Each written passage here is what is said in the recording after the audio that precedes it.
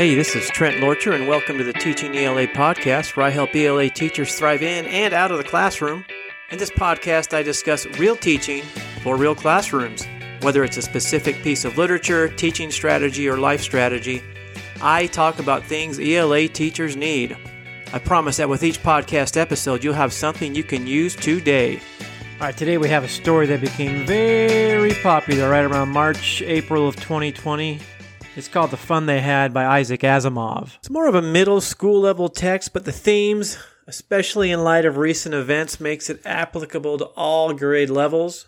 It's the first short story I taught via online learning to all my classes, and at the time I was teaching 6th through 11th grade. And I taught it to all of them. So let's start with a summary of The Fun They Had by Isaac Asimov. So you got this little kid named Tommy. The setting is in the future, and Tommy found a book in the attic. A real book. This book had pages like you turn. Now, Tommy's friend Margie found this fascinating. The two children discuss the odd thing, the book. They can't figure out what to do with the book once you finish reading it. Can't believe what a waste it is. After all, their television screen holds millions of books that they can access at will. So wait until you find out what the book's about.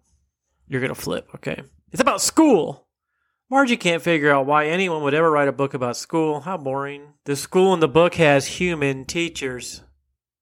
Dun, dun, dun.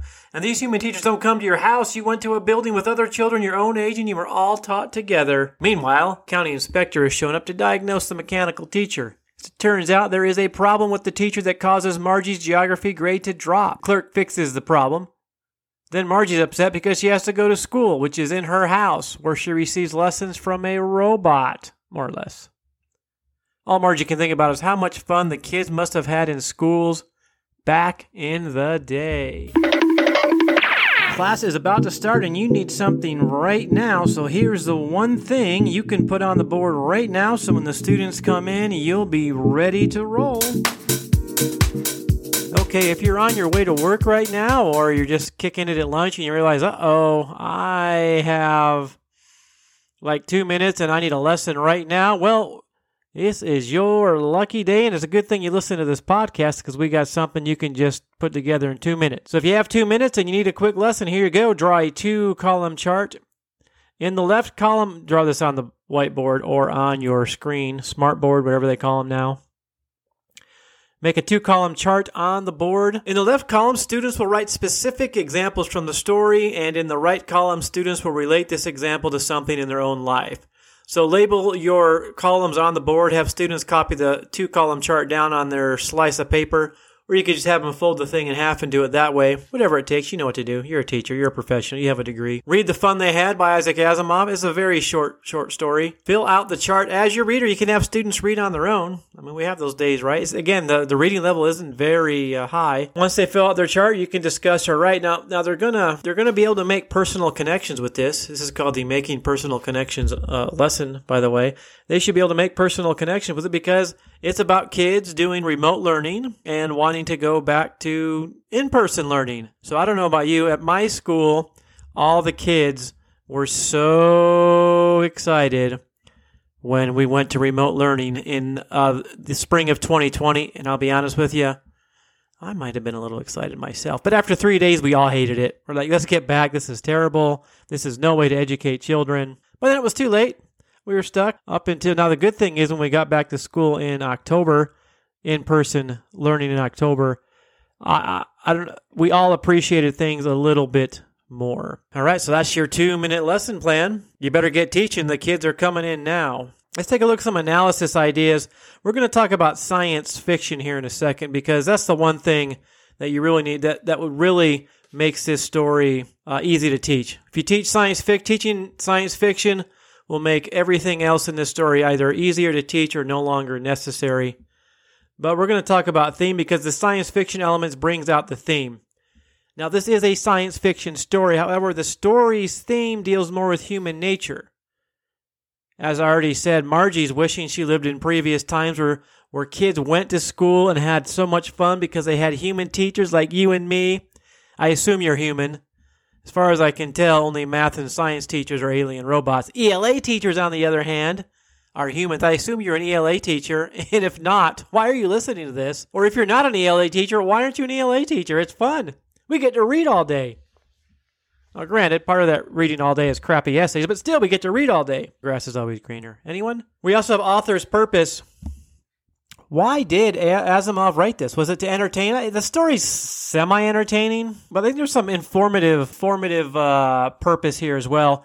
I included, if you go to ELA Common Core LessonPlans.com, the best lesson plan website on the planet Earth and maybe all the universe. I've not been to every planet in the universe, so I can't say specifically, but I'm pretty sure it is. So if you go, my lesson plans for this story have a nonfiction reading selection called The New Learning. It's Asimov explaining and expounding on his educational theories. You could probably find this online. That's where I found it. It's in the public domain, or you can just go to ELA Common Core LessonPlans.com. There's a link in the show notes. I love show notes. Love them! You should love the show notes, too. We talked about author's purpose. We talked about nonfiction analysis, kind of. We talked about theme. Now I'm going to cough. And then talk about science fiction. All right, that sound can only mean one thing. It means it's time for the one thing. That's right. If there's one thing you teach from this story, it's going to be this right here. All right, as I already said, science fiction is the one thing that by teaching this, everything else in this story will be easier to teach or no longer necessary. For this lesson, we're going to do my favorite, my one standard that rules them all, which is I can cite textual evidence to support analysis. In this case, analysis of theme. We're going to talk about the elements of science fiction. First thing I do with this lesson, this, by the way, you can get a link to ELA Common Core LessonPlans.com where this lesson is located. I provide a list of things that didn't exist when this story was written. Those things include Ziploc storage bags, the internet. Spandex did not exist when this story was written. I don't know if that's good or bad. Spandex did not exist. Child safety seats did not exist. The electronic spreadsheet did not exist. That was invented in 1961, by the way. Yahoo Messenger did not exist. That was invented in 1999. Mobile phones, 1973. Personal watercraft, jet skis, 1973. Other things that didn't exist, desegregation. So technology and society has changed. Fast food restaurants, smartphones, obviously, the Super Bowl, I already said that. Push-button phones, the Cleveland Cavaliers, my favorite basketball team. You get the point. I also have a chart, predictions. There are some predictions made in this story. Not like outright, I predict that, but things like television screens with about 1 million books on them. We call those Kindles now, or you can just have them on your smartphone. We have teachers are no longer human. Now, we do have some human teachers. Again, you and I are humans because you're an ELA teacher. You're not a math teacher. More and more learning is being done on computers. In the story, children turn their homework into a slot on the teacher that's a robot. We don't have to do that. We have Google Docs. Children do school at home. Well, spring of 2020. Now, one thing Asimov had totally wrong is he says that Margie hated school in the future. We know kids love school now, and they're going to love school in the future. So that was kind of silly of him to think. All right. You might want to know if there's any writing assignment. There is. And we have a good old, you could throw up the old I can organize and write informative text to examine complex ideas by comparing online school to in-person school, highlighting the strengths and weaknesses of both. One of the topics of the story is basically online school versus... This is 1950s he wrote this. Can you believe this? So you could discuss this. Your students are familiar with both these methods.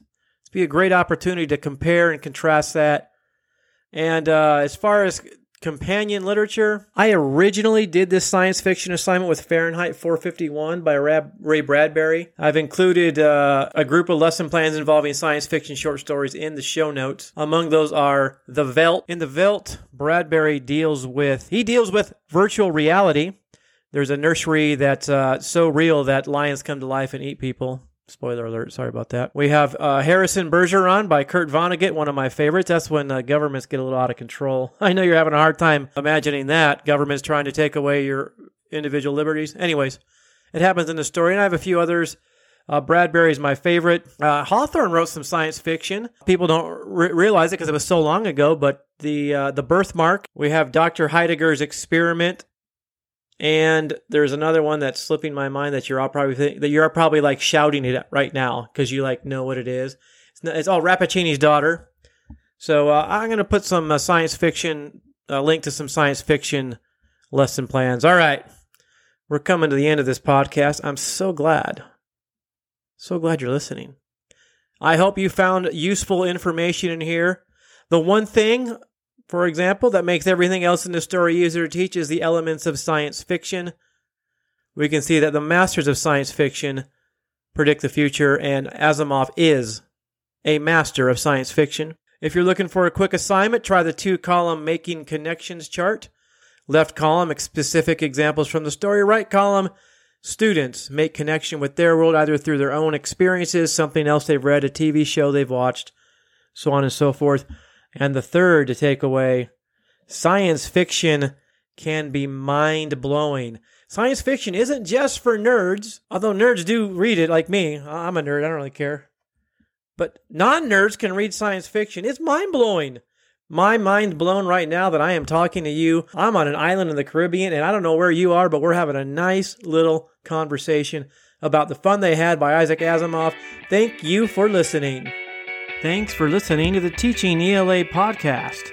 For more teacher-ready, student-ready lesson plans, head on over to ELACommonCoreLessonPlans.com. That's ELACommonCoreLessonPlans.com, where we have hundreds of lesson plans and handouts that are ready to use right now. And as always, if this podcast has helped you thrive in the classroom, we'd appreciate a like and a review.